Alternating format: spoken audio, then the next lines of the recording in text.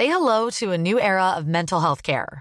Cerebral is here to help you achieve your mental wellness goals with professional therapy and medication management support. 100% online. You'll experience the all-new Cerebral Way, an innovative approach to mental wellness designed around you. You'll get a personalized treatment plan from a therapist, prescriber, or both in a safe and judgment-free space. Your Cerebral therapist or prescriber will outline a customized plan with clear milestones along the way, so you can get to feeling your best. With Cerebral, you're not alone in your mental health journey. We're here to empower you to live a fulfilling life. So take that first step towards a brighter future and sign up today at Cerebral.com/podcast and use code ACAST to get 15% off your first month. Offer only valid on monthly plans. Other exclusions may apply. Offer ends July 31st, 2024. See site for details. Quality sleep is essential for boosting energy, recovery, and well-being. So take your sleep to the next level with Sleep Number. With a Sleep Number smart bed, you can individualize your comfort level and enjoy a better sleep night after night. J.D. Power ranks Sleep Number number 1 in customer satisfaction with mattresses purchased in-store. And now the Queen Sleep Number C4 smart bed is only $1,599, a saving of $300, only for a limited time. For J.D. Power 2023 award information, visit jdpower.com/awards. Only at Sleep Number stores or sleepnumber.com. BT Sport Pods. Hi, welcome to Michael Calvin's Football People. I'm joined by Adrian Clark, the tactical analyst, and by David Priest, the coach and columnist. As a fully paid up member of the Goalkeepers Union, David can identify with this week's guest, Aaron Ramsdale. The spotlight will be on him at Goodison on Saturday when he faces his international rival, Jordan Pickford. That, of course, will be Everton's first game under the management of Sean Dyche. A simple question in a complicated situation, Adrian. Can he keep them up? I think he can. Yeah, it's not going to be easy because Everton have been pretty awful so far this season. Just 15 points from 20 matches, only 3 wins. The home form has been a bit of a disaster as well. But he's used to being in these awkward positions, fighting for survival. He's hardened to it with his time at Burnley. And I was looking at this in terms of his win ratio, which is just shy of 28%, which, you know, on the face of it isn't spectacular. But if you work that out, that if he matches that at Everton, he'll get 5 wins. And 8 wins will get you in the ballpark to stay in the Premier League. I was looking at the average points that he earned during his time as a Premier League coach at Burnley. It was 1.1 point per game. Again, nothing to write home about, but it's his Burnley we're talking about. And again, if they average 1.1 points per game between now and the end of the season, they'll get to 35 points. Now, 35 points is kind of the new magical figure. It's the new 40. In 5 of the last 6 seasons, 35 points has kept you up. So what he's got to do is replicate the level that he had at Burnley. And look, in theory, with more talented players at Goodison Park, it's doable. So yes, he can do it, but he's got a lot of hard work to do between now and the end of the season. Well, he couldn't ask for a more challenging start, could he, Dave? When you think about it, okay, forget the stereotypes. There is a very, very good coach there, I feel. But what about the consequences of the chaos that he's walked into? You know, here you've got a club that failed to strengthen in January. Not a single player came through the door. That tells you what a job he's got. Yeah, he has. And you only have to look at the graveyard of managers that have preceded him to see how big a job he's got. And it's okay saying that, yeah, he seems to be the right character to be able to handle a situation. But, you know, when you look at the likes of Ancelotti and Rafa Benitez, people who've been there, done it, seen it all, you know, they thought that as well. But simply put, Everton have just been too easy to beat this season.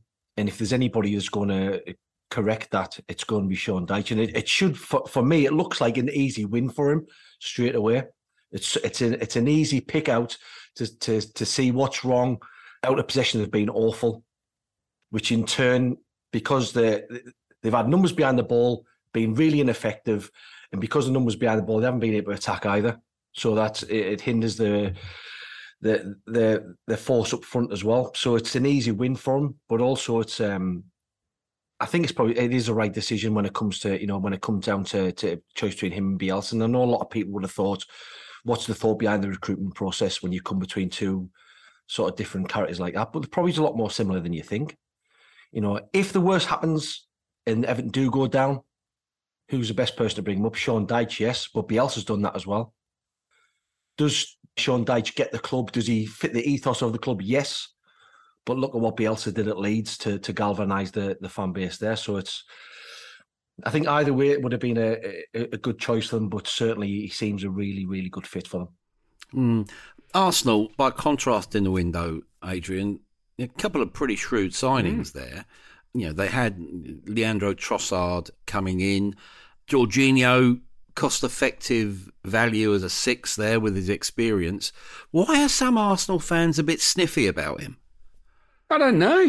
I really don't. I think it's because Arsenal have been bitten a few times by ageing Chelsea players that have rocked up and maybe not delivered. Obviously, the most recent was Willian, who was a bit of a disaster, let's be honest. And yeah, a lot of fans are just fearing that it's going to be like Willian all over again. David Luiz wasn't a huge success, I guess. There have been others as well. So, yeah, that's the reason. But if you think about it, this is a really clever signing. I think he was third in the Ballon d'Or 15 months ago. So he's even though he's the wrong side of 30, he can still control a football match. I don't think there are very many midfielders that are better at receiving it inside their own half and circulating the ball. He's really, really good at that. And that's what Arsenal need if Thomas Partey is injured or unavailable for selection. So, yeah, they were desperate for somebody that could stand in for Thomas Partey or a Granit Xhaka. They didn't have one. And now I think they've got an exceptional footballer that's got that winner's mentality, knows what it takes to climb the mountain. And I believe he would fit the style of play as well because he can move the ball on 1 and 2 touch, which is the way Arsenal want to play this season. And for those people that say that he only passes sideways or backwards, well, again, the numbers don't actually show that. I think, percentage-wise, he plays more forward passes than Thomas Partey. So, well, certainly has this season. So I think he's a great, great buy. By all accounts, inside the dressing room, they're really, really happy with the acquisition. It'll make a great difference. Yeah, well, there's a really buoyant atmosphere at Arsenal at the moment, understandably so. Aaron Ramsdale was thoughtful, insightful and honest when we met. Now, I hope you enjoy our chat as much as I did.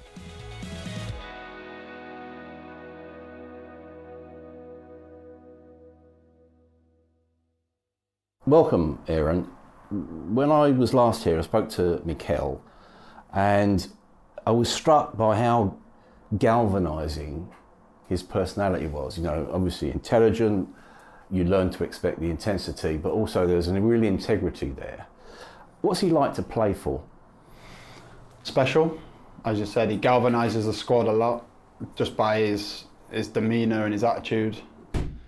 The will for him to want to do well and win comes out in us. His enthusiasm on the training pitch around the place and his empathy as well is possibly a massive thing for myself. Everyone has different things going on outside of football, and without putting himself in front of you too much, he will understand and knows about everything. He takes time to speak to you and find out what's going on. So there can be days where he could be demanding the utmost, which he does every day, but if you're having a bad day, he'll know why. He'll come and put his arm around you or see if you're all right, and then he'll change it for the different players. So I think that's why the people who he brings in and are excelling under him have a real sense of wanting to give back for him. Because that's the essence of modern management in a way, isn't it? We've had Pep Guardiola and Jurgen Klopp on the last 2 podcasts, and they're people managers. They want to know about the person that they're dealing with and who plays for them. So it seems that Mikel is very much of that type. Yeah, definitely.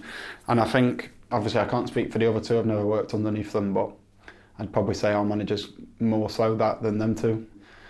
He's younger and he's coming. He sort of seen the transition when he was playing of how the game was going from inside the dressing room. So he understands that as well. For the likes of myself, he knows that he can be a little bit old school and try and get on to me, and if I'm not performing or doing the right things in training.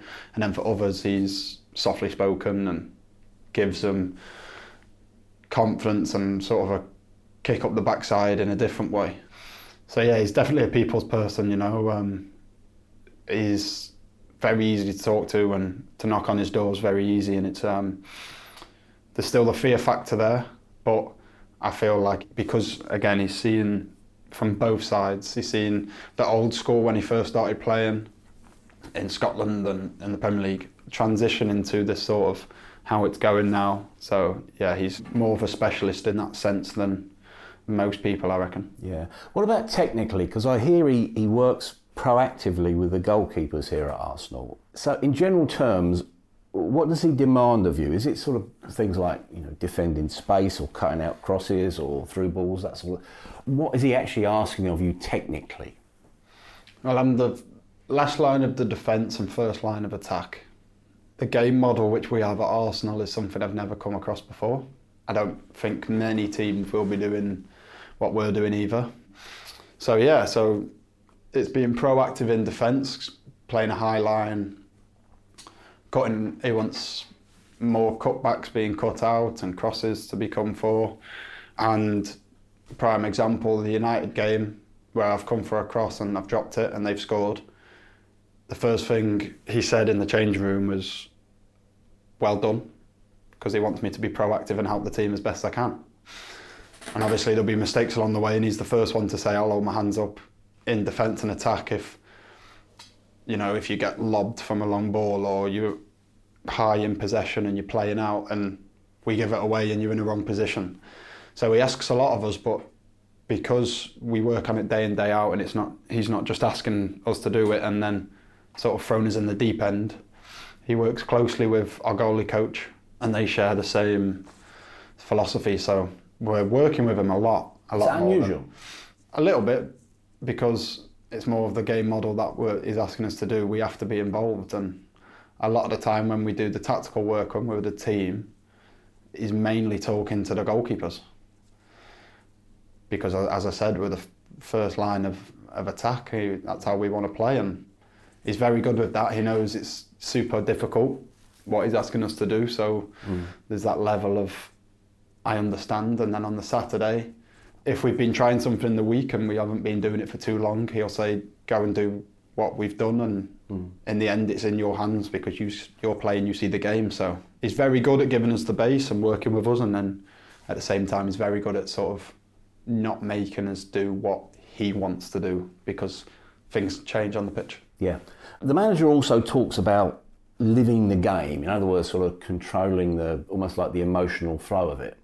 And I think it was mentioned, I was at the Newcastle game in May, where they managed to sort of disrupt your distribution.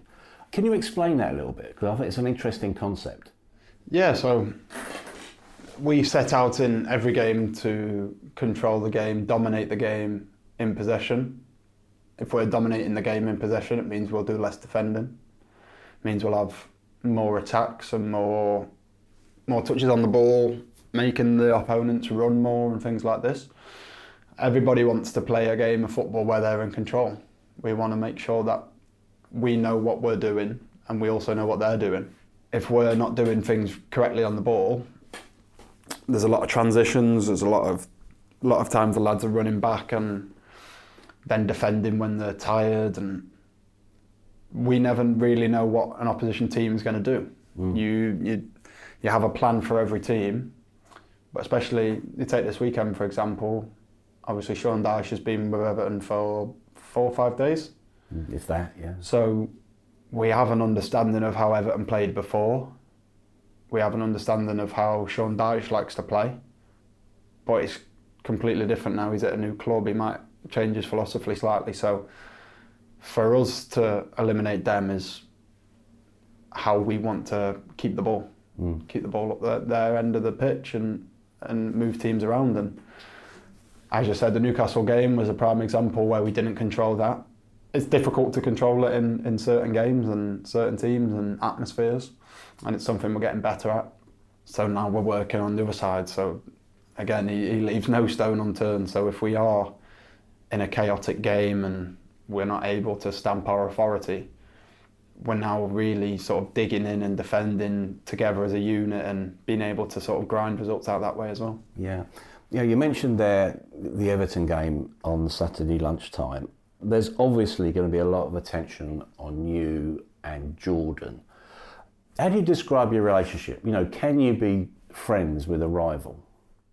Yeah, I think it's a little different in different positions. You grow up your whole life knowing that one person's going to play. So you have subconsciously that in the back of your mind.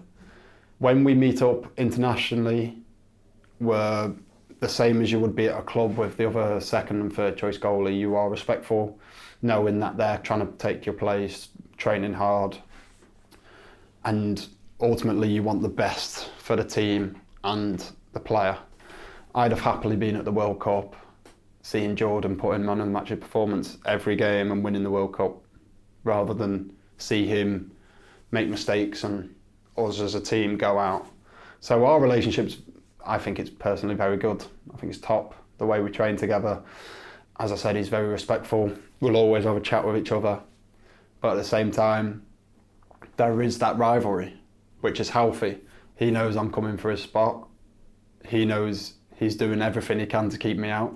And this is the thing with goalkeeping. It's people always say, "Oh, give us the real answer," but that, to me, might change for other people. But for me, I've grown up from the age of 7 being a goalkeeper, knowing that I've got someone behind me and someone in front of me. So it's great. It's been top keeper for a long time. What's the attraction of the job? Being a goalkeeper, you're exposed, aren't you? A mistake that you make is magnified more than maybe a striker missing a goal. Yeah. What got you into it and what keeps you in it? What's the attraction of it? The enjoyment of diving around in the mud. So you're still a little kid then? Yeah. And sometimes I lose that and I have to find it again.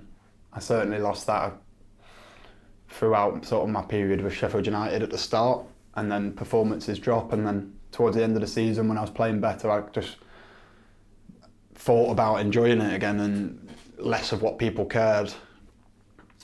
It's such a strange thing, obviously, the amount of pressure we have, like you're saying, about the mistakes and the scrutiny, but I think that inner drive of being able to stand up to it and saying, okay, if I do make the mistake, I know I'm going to get caught up in people's opinions and things, but then on the other side, people rooting against you if you prove them wrong, there's some real sense of satisfaction there. And I don't know, it's one of them things where I like to help people, so maybe it comes from that deep down, that I like to, if my defender makes a mistake and I can help them out, maybe that's where it comes from. But it's just about the enjoyment for me, and I know a lot of people say you play to enjoy, but I'm not a massive fan of training. There's nothing on the line, there's no fans, there's no one screaming and shouting at me. But if you actually see me in training, I've still got a big smile on my face, I'm still diving around in between training different drills. Someone will have a shot or just clip a ball into the goal and you'll see me sprinting 5-10 yards trying to make like a save and things like that. So maybe it comes down to being a bit of a clown as well. Maybe it's about making people laugh and things like that. Because do goalkeepers have a certain personality profile? It's a bit like, you look at cricket and a wicketkeeper, they're usually quite little blokes, unlike you, and they're pretty gobby. And if there is that sort of like expressive personality, do you have to keep that in check? Because, you have to be pretty cool and analytical. I think times are changing now where there's so many different personalities in goalkeeping. If you look at the England squad, me, Jordan are probably similar to each other than we are to Nick Pope. Nick Pope's a calm, really assured guy, really funny. He's got the same sort of mentality to be a goalkeeper, but if you watch us, he doesn't get too high, doesn't get too low, just goes about his business. If you look at me, I shout a lot more than Nick and wind the fans up and things like this. And then you watch Jordan and he's probably somewhere, probably in the middle. He can be very calm, but then you can see him and he's screaming at the top of his voice trying to help his defenders. So I think that as the game's changing, goalkeepers are as well. But yeah, I think there's something in our heads which we have to be a goalkeeper. But the difference of being a screamer and a shouter to calm and speaking at the right times is definitely coming into it more. Because you talk about screaming and shouting. Do people actually hear you? Because it's madness around you, isn't it? Some things, sometimes not. One of my coaches once said to me, when I was younger and playing in front of probably about 25 people on a Saturday morning for the under 18s or 16s, he said, even if they can't hear you, someone might, so the coach might, or it might get picked up on camera when you're playing later in your career. So that covers your basis of someone turning around saying, why hasn't the goalkeeper spoken? And it probably winds me up a little bit how commentators said, the goalkeeper needs to speak to his defender there, when you don't know if he has or not. It's just an easy way out of trying to say the goalkeeper hasn't done something right. So there's been games where I've not been able to hear my defender in front of me. And sometimes, then it just comes down to the relationship you've got with that defender, knowing what he's going to do, him knowing what I'm going to do. And the look, I suppose. And the look. So sometimes it's covering your own back and being able to say, listen, I've spoken, but we couldn't hear each other, so you kind of just put it down to, it's one of them things. And then other times it's how you build that relationship in training. Take, for instance, I know how Rob Holding plays. So on this cutback, he knows that I'm going to be high, so he doesn't need to drop as much. So it's not putting anyone in the mud. He's not just leaving it for me and I'm not leaving it for him, but we just know how each other plays, and that's ultimately what gets you out of these situations. A couple of things to end with, if I could. I spoke to Jamie Vardy on here about the art of goal scoring. Particularly the movement that he makes, the runs that he would make, and also how he reacts when he's one-on-one with a goalkeeper. You're obviously looking at it from the other side. What are you looking for in that situation when you've got a one-on-one, or you've got a striker who like a Vardy, who's a natural finisher? It's so difficult because every situation, even with Jamie, if he comes into a one-on-one, it's completely different to the one before. So we're trying to proactively be one step ahead of him, even though he's in control. So I would try and put the pressure back onto him by being in a certain position in my goal. Maybe give him a little bit more of one side, and he thinks, I can put it in there now, and sort of snatch at it, and then I start to anticipate and go that side. We look for big touches. Obviously, then you can close the gap and it becomes a lot difficult for the strikers. But ultimately, it's just about, they're in control in this situation when the ball's at their feet and they're running through and they're looking at you. They can do a number of things, chip it, go right, left, take it round you, take a touch and shoot. So it's all about putting pressure back onto them. And that's just by a number of things. One can just be just holding your ground, not rushing out. Because if you start rushing out, it might make the mind up of the striker. Goalkeepers come flying out, I'm going to take it round him or chip him. So it's probably one of the most difficult things, because not one ball is the same. And although the finish might be the same, it's a completely different scenario for the goalkeepers. So as a final point, the mood around here, must be pretty buoyant at the moment. Now, I wouldn't expect you to make hard and fast predictions here, but how realistic is it to imagine this Arsenal team as Premier League champions?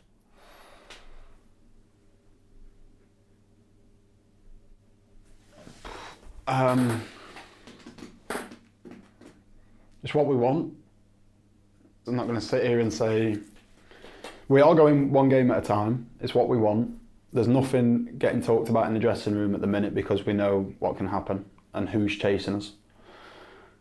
But I'm sat here with you now, and there's a real chance that we can do this. And people know that inside the dressing room. But it's not like the lads are openly talking about it because things can happen. We could go on and do really well, and a team puts together a 17-game winning streak, which could pip us at the end or things like that. So there's a real chance that we can do it, and it's what every person in the building, from media to chefs, everyone's working towards it. It's not just the players and the coaching staff. So yeah, it's such a weird thing, especially for me to think about. 18 months ago, I was relegated. Now we're sat here, but again, it's another strange thing that we're in February and you probably start thinking, probably only got about 12 games to go normally, and we've still got 19, 18 games, so no one's ahead of themselves. But as you said, I can sit here and say there's a hell of a chance that we can do it. Well, all the best, and thanks for your time. Thank you very much.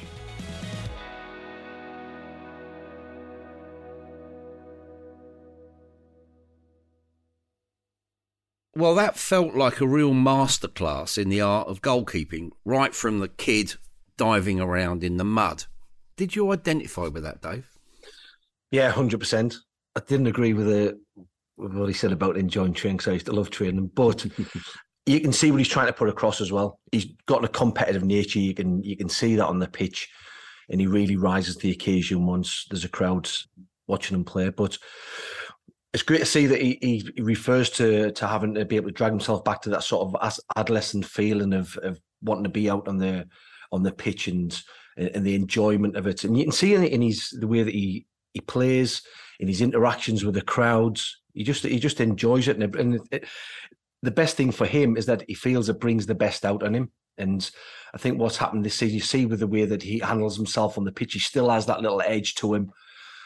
But over the course of the last few seasons, he's learned from his past experiences, and he's just tempered that down a little bit, and he's found a nice balance where the way that he is benefits him, the way that he plays.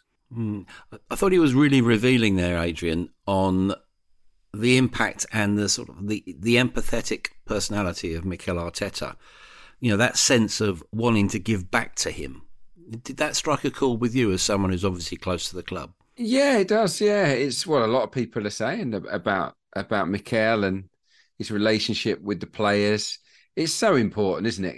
I speak to a lot of coaches in the work that I do, and something that always crops up in almost every interview that I do is connecting with the players and getting to know the players on and off the pitch, so that you're comfortable to speak to these guys about anything, and they're comfortable talking to you if they've got any issues they want raising, because every player is unique and different, and you can't treat everybody the same. And I think that Mikel, because he's so detailed, because he's so intense, he is across all of the different personalities and can look after them as individual people. So, and that's going to please players.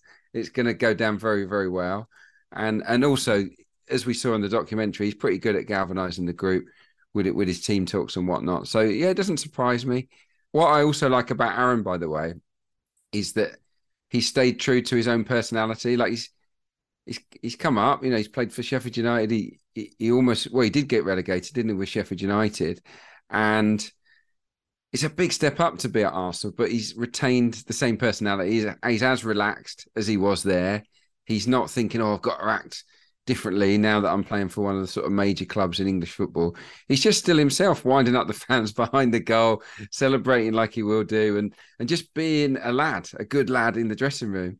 And I love that about him. And I think that's why he's so popular with the supporters as well, because I think they feel they can really relate to Aaron Ramsdale. He's just a regular guy that it happens to be very, very good at goalkeeping. It was really intriguing, I thought, Dave, on Arteta's hands-on role technically with the goalkeepers at Arsenal. How unusual is that for a manager to be so involved, and how effective is it?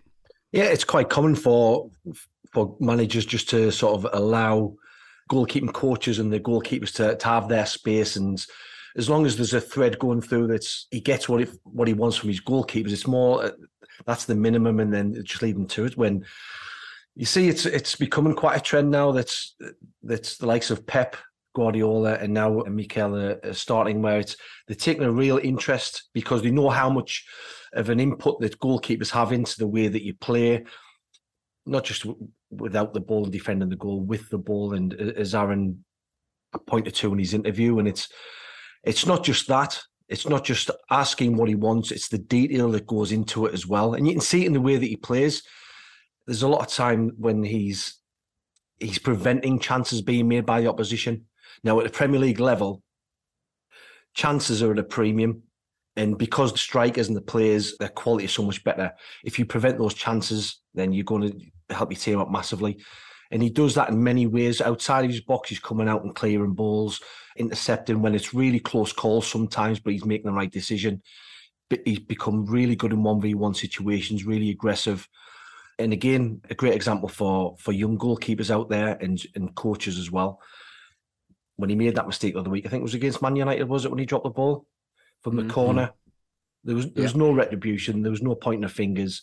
The manager took responsibility. I want you to come and do that. More often than not, you're going to prevent more goals than what you're going to concede in these situations. Keep doing it. And that was the end of the matter.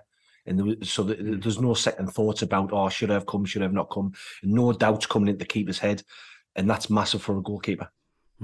It seems to be, Adrian, you can correct me if I'm wrong, but it does seem a natural leader. And in a dressing room with a lot of, not very young players, but certainly less experienced players, how important is that almost they all fire off one another? I think that's what's happening. I really do. I think that obviously there's a senior leadership group, but the younger players have all got such key roles now within the team that they're having to grow up fast and they're having to take on a lot of responsibility. And I don't think Aaron Ramsdale is someone that wants to shy away from that responsibility at all. He loves it. I think he's enjoying being part of a really promising young Arsenal team, as they all are.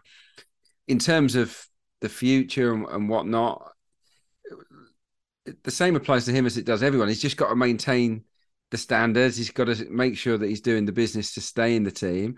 And the longer that he stays in the team, the more of a leadership role he'll take on. But he's nice and vocal.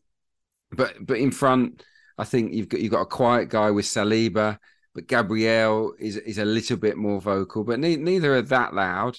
Zinchenko is a leader by example on the left-hand side. Ben White is similar. So it's not what you'd call anyone loud within that team. Thomas Partey is not loud. I think Granit Xhaka's the Mr. Vocal within the side. Everybody else is leading by their actions, really.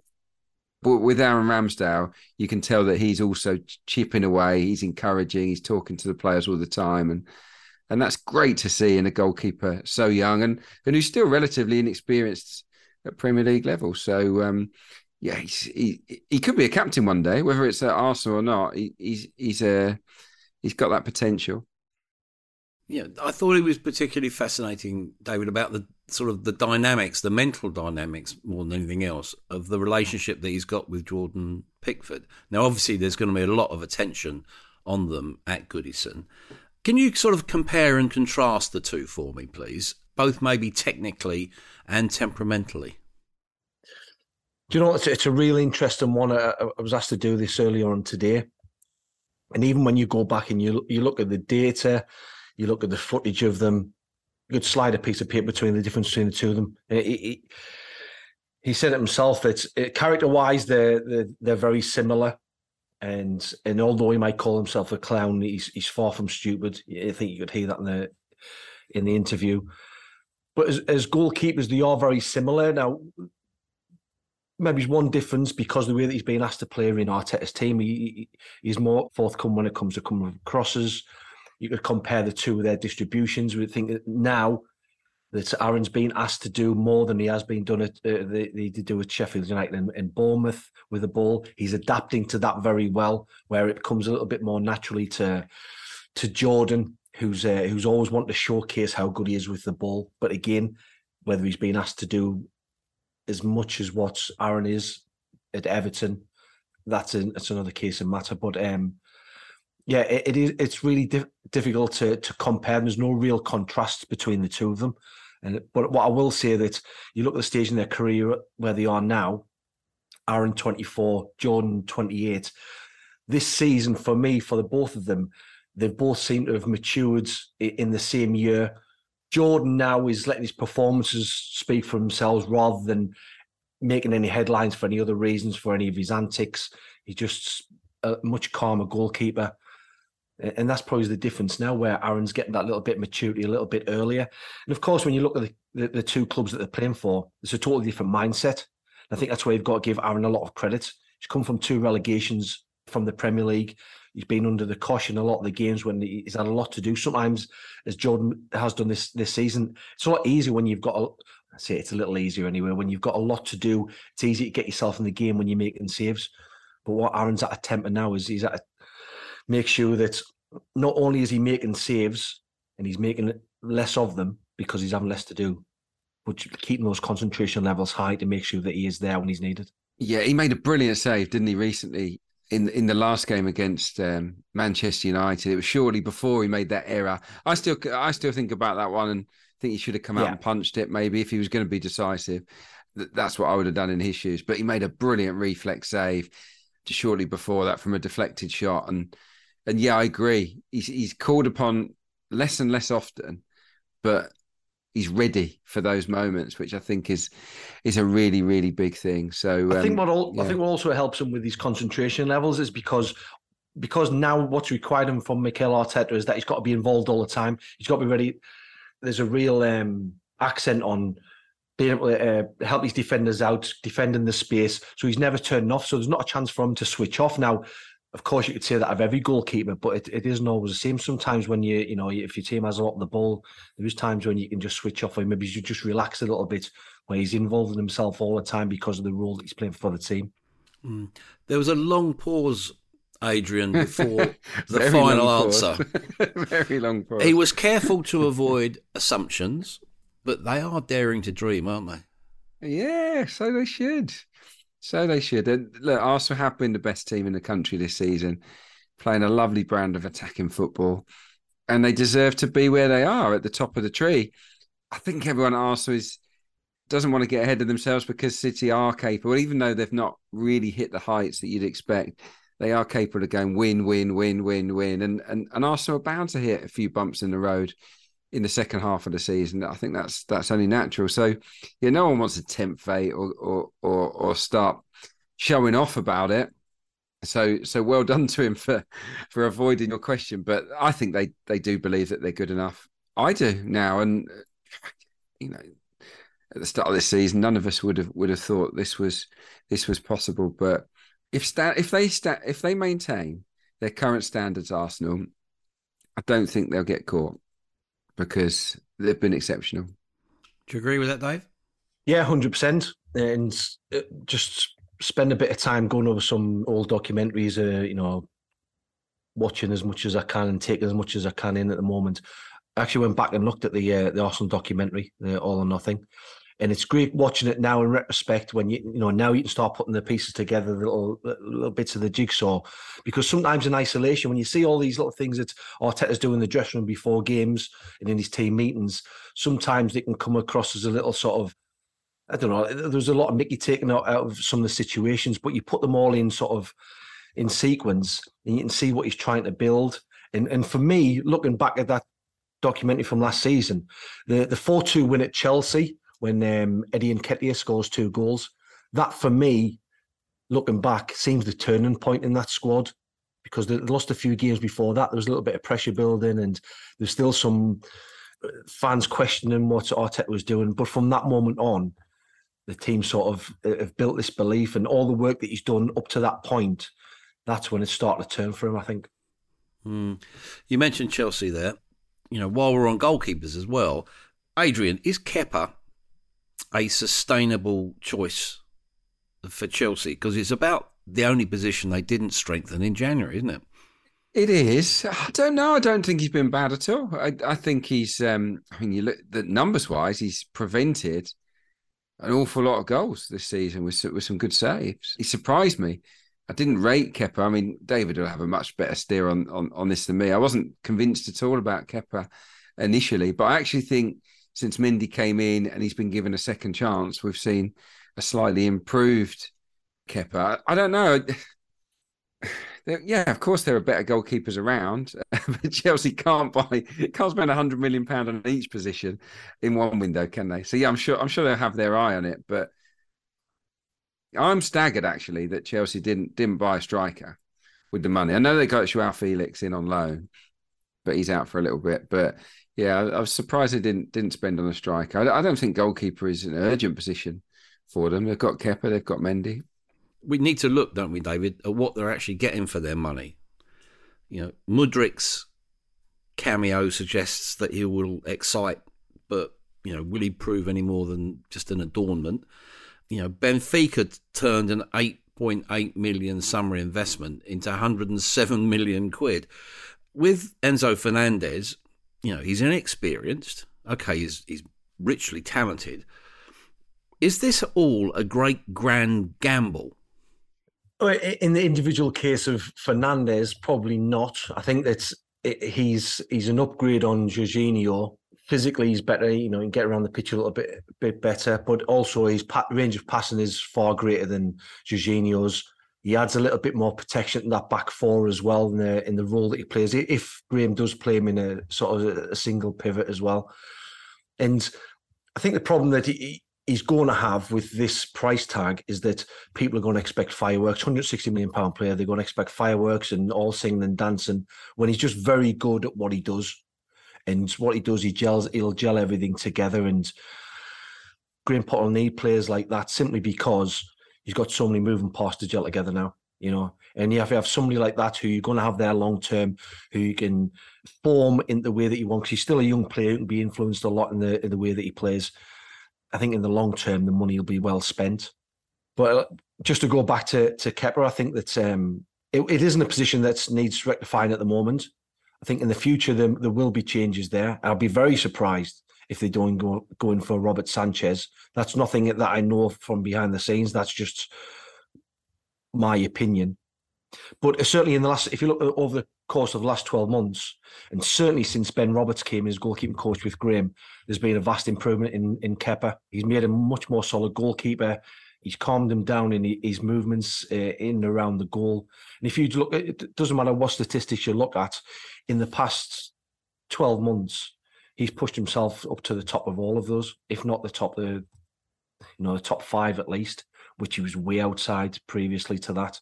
So a lot of credit has got to go to Kepa for coming back from almost an unassailable situation where everyone thought he was, Mendy would come in, that was him finished. So fair play for him to come back, but also credits for Ben Roberts in obviously having a big influence in his turnaround as well. Yeah, you mentioned Graham Potter in passing there. There's going to be there is huge pressure on him. He himself admits that it's going to be difficult to get all these players, into the same squad, let alone the same team. He's a bit like the old woman who lived in a shoe and had too many kids and didn't know what to do. He's got some more coming back. James, Chilwell, Sterling, Loftus-Cheek apparently going to be available for Fulham, but they need to win that game, don't they? They do, yeah. I mean, they need to get their season going. It's been a disaster, hasn't it? Pretty at both ends of the pitch. That's why when David talks about Enzo Fernandez being that sort of glue that holds things together, there's that pressure on him to protect a back four that's been quite wobbly this season. They've given up way too many chances, far more than Chelsea used to give up in the first half of a season. They're absolutely not secure up until this point. So there'll be pressure on him there.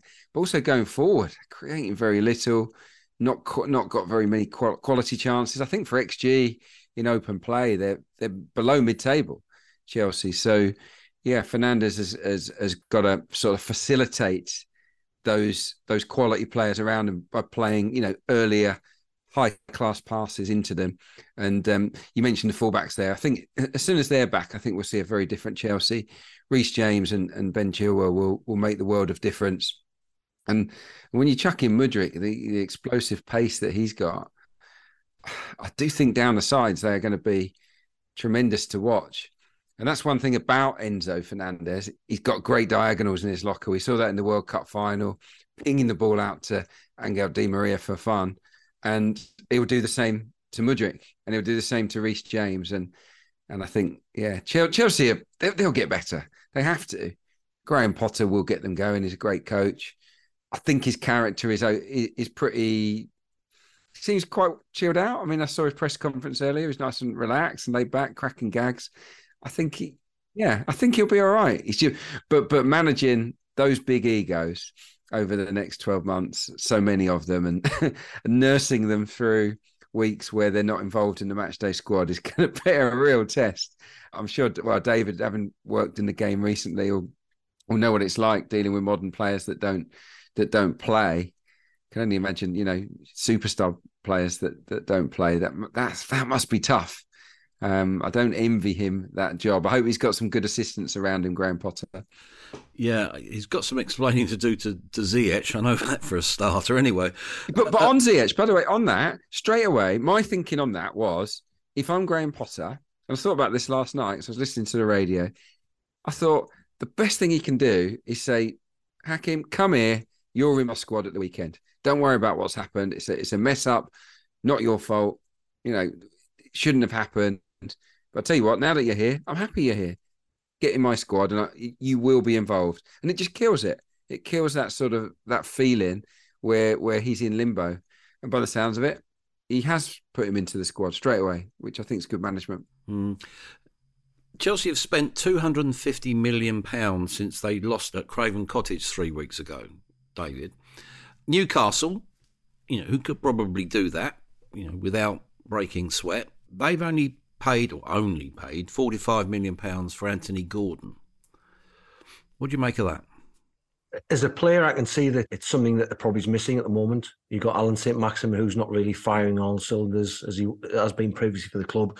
When the club wasn't doing great, he was the one shining light. Now everything else is working apart from him. So it's that little bit of inventiveness, a bit of dynamism going forward that they're probably missing a little bit, and he brings that.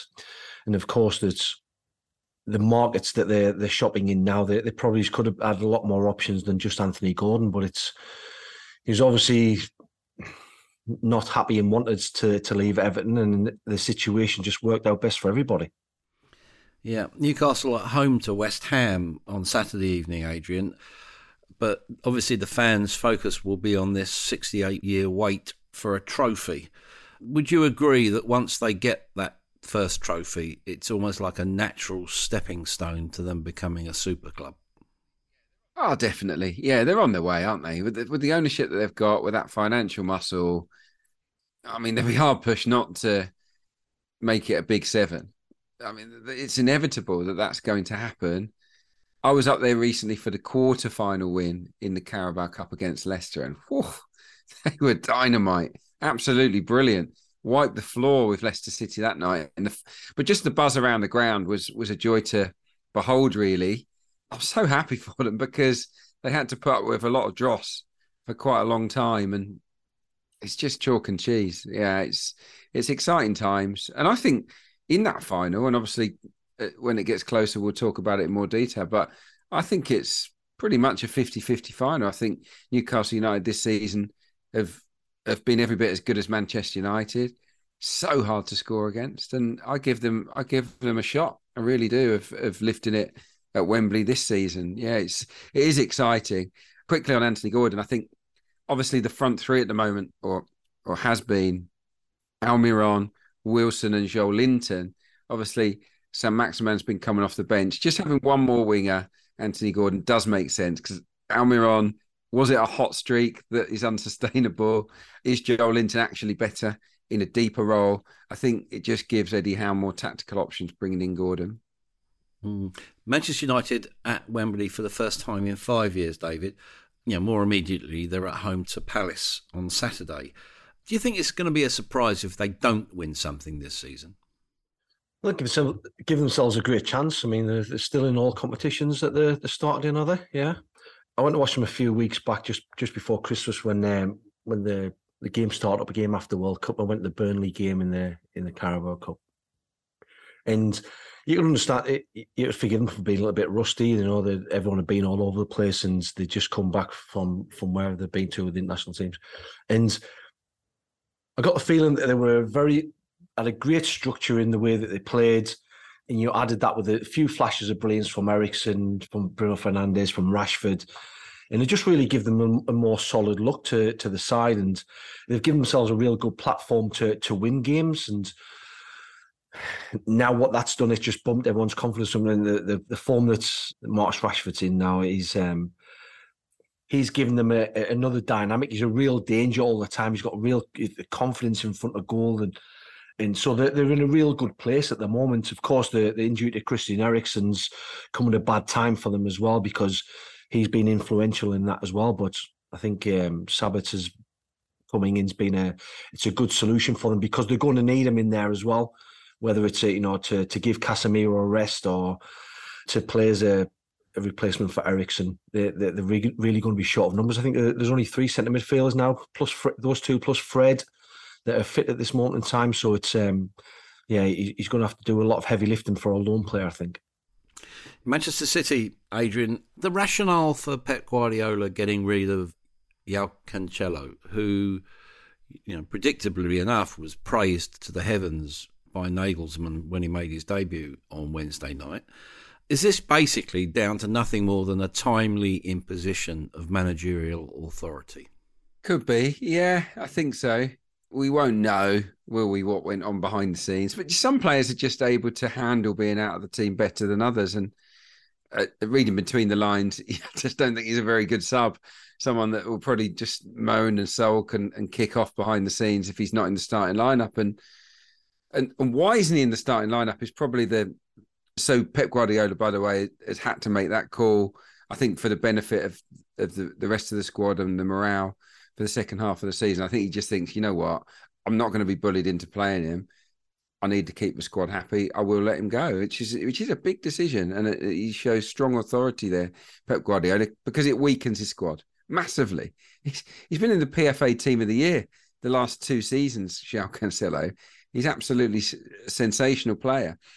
But Pep Guardiola has his ways. And for me, I've looked at this earlier in the week for a piece I wrote, and it's Nathan Ake, I think, that has done for João Cancelo. He's been excellent this season, either at centre-half or at left-back.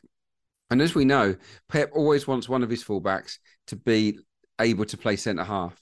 And it's been Kyle Walker, ordinarily, which allows Cancelo to come in midfield in that 3-2-5 build-up phase that they produce. Now, this season, Kyle Walker's been a bit off it, and he's been injured. Ake's been excellent. So he's happy to use him as that sort of hybrid left back. And where does that leave Cancelo? It kind of leaves him out of the team unless you put him on the right. Now, he's preferred Rico Lewis. He's liked what he's seen of Rico Lewis in that sort of hybrid midfield role that Cancelo was performing on the other side. So I think it's tactical. I don't think it's personal against Cancelo. I just think he looks at Ake and Rico Lewis and he likes that at the moment. João Cancelo said he didn't like it. Pep Guardiola said, "Okay, get out then." So it's a bold decision because they're weaker in the second half of the season for his absence, I think. Was it no sorry faces, I think was the line, wasn't it? Yeah, speaking I of which... I bet Dave saw a few of those at Sunderland at times, didn't you? I've been one a few times in my career, I tell you that. so have I. Probably a few sorry faces at Liverpool at the moment. They're at Wolves yet again on Saturday. It seems they're keeping their financial powder dry in preparation for the summer and maybe a new ownership structure. Is it as simple, Dave, as Jude Bellingham or bust? It's not, but also if they do get Jude Bellingham in the summer, then it means that whatever happens this season will be worth it. And whatever they've gone through and the lack of investment, certainly in this January window, it'll all be worth it for the fans because he will make a big difference. But I think it's when you look at trying to pinpoint the problems around the side at the moment, everyone will go towards the midfield. And yes, there is problems there, of course there is, but it really is a general squad and team problem. everyone points towards the lack of intensity. They were called mentality monsters and they were physical monsters. Now that's not the case. And I think that goes in hand. Really, if you're a mentality monster, then the desire and the will to press and to win the ball back, then that goes hand in hand. And once that one, you lose the first thing, then you lose the second as well. It's not a case of them not being as fit as what they were before. It's how does Jurgen Klopp turn that around and get them back being mentality monsters and not mentality Care Bears. and I only said that because I thought of mentality Care Bears and I wanted to say it, so I've said it now. He's an innovator, Dave. Okay, so is it time, do you think, Adrian, given all that, for Liverpool to bite the bullet and play Trent Alexander-Arnold in midfield? It's a good question. I think he's good enough. I think it's worth a try. I really do. There is a slight weakness there with him defensively, I think concentration-wise, but just the way he plays, he needs to be occupying those advanced areas to make a difference for the team. So there has to be a compensation elsewhere. So if Jurgen Klopp sees that as a deficiency that's not worth persisting with, he's got to find some other role for Trent. He is capable. I am surprised that he's not been utilised there really up until this point. So yeah, no, that's a nice idea. I do think Jude Bellingham would be a total game changer for Liverpool. That's only be a game changer for most clubs. That if he joined them, wouldn't he? He's that good. But yeah, interesting times ahead for Liverpool. It feels like they're in limbo, waiting for new ownership, doesn't it? And if their new ownership are as ambitious as Chelsea's, then yeah, there'll be a lot of spending in the not too distant future. Well, Chelsea, lest we forget, outspent La Liga, Serie A, the Bundesliga and Ligue 1 combined in January. And the Premier League clubs themselves spent a record £815 million. Now that's £2.8 billion across the season. Some loose change that, isn't it? Is that sustainable, Dave? I'd say eventually no. And I think that it has to come to a point when, not that the money runs out, when it just comes to a point where people just say no. Because I think if you look at the way that the game's run now and the money that's being spent and the money that is coming into the game, for example, if you said to every club that next season, or from the next season, you can only spend half as much money as what you would spend. Say half as much money. Maybe it's not Chelsea because that even half as much money is still a lot of money. But for most clubs, if their outlay is half as much money and they're still getting all this influx of wealth that's coming into the game, instead of paying all these ridiculous transfer fees, that money could go to other places. It could go into the infrastructure of the game, inside at the club and around the club, into the community. It could go into supporting the women's game. It could go into charitable foundations. There's so much more that could be done with this money than just being passed around between a few rich owners. And of course, when it comes to the money coming from the TV rights, there has to be a point when it comes when people just don't have as much money to spend. And I know there's a lot of money comes in from international TV rights and things like that. But there has to be a point where we say that enough is enough, because it's just going to get astronomical. We've been saying this for so long now, David. We've been saying it for years, haven't we? I remember when the first £100,000 a week player picked up that salary. It's like, this is unsustainable. No one, we can't go beyond this. And here we are with players, earning 3-4 times that amount now. It's crazy, isn't it? I think there should be a tax put on transfer fees that does allow some of that money to be put back into the game. Agents' fees need to be capped, and I think that some kind of percentage share, even if it was 1 or 2%, needs to go back into English football, into grassroots, because it's a sickening amount of money that is just swilling around and among a load of rich people and rich owners.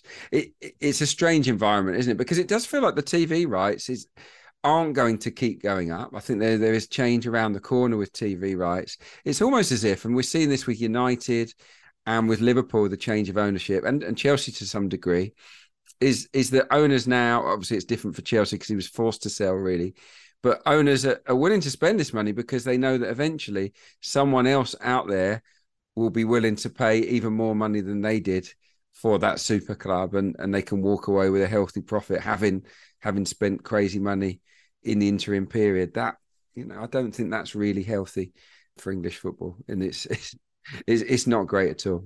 But we talk about the resistance that came when the European Super League was being mentioned and being bandied about. The Premier League's got its own Super League. If you look at those top clubs now, look at Chelsea and Man City, obviously, Newcastle coming into it. When the takeovers happen eventually at Liverpool and Manchester United, even though the likes of Bournemouth is spending as much as they are, the rest are still going to blow everyone else out the water. And I know that there'll always be the case, and it's always been the case, that there'll be teams that have more money than others, of course that, but really, it just got to get to the point where we just, like I said, enough's enough, Very quickly, the rest of Europe, the other European football giants, I don't know how long they can sit and watch this go on without trying to do something about it. That, I think, is the concern. There is such a huge disparity between the wealth of English clubs and the spending power and what they can do. So, there will come a point where I think they all group together and find a way to intervene. I don't know how that's going to happen, but I think they will feel they have to. Well, increasingly, if I look for common sense, my eyes are cast towards the South Coast and Brighton. Their owner, Tony Bloom, refused to bow to pressure from hyperactive agents. He made sure if they sell Moises Caicedo and Alexis McAllister, they'll do so on their own terms. In January, they picked up two intriguing young players for relative loose change. Argentine midfield player Facundo Buonanotte and Yassin Ayari, signed from Swedish side AIK. Business as usual, in short. So thanks then to our resident financial experts, David and Adrian, for their insight. Thanks also to Aaron Ramsdale. There's a lot more to him than meets the eye.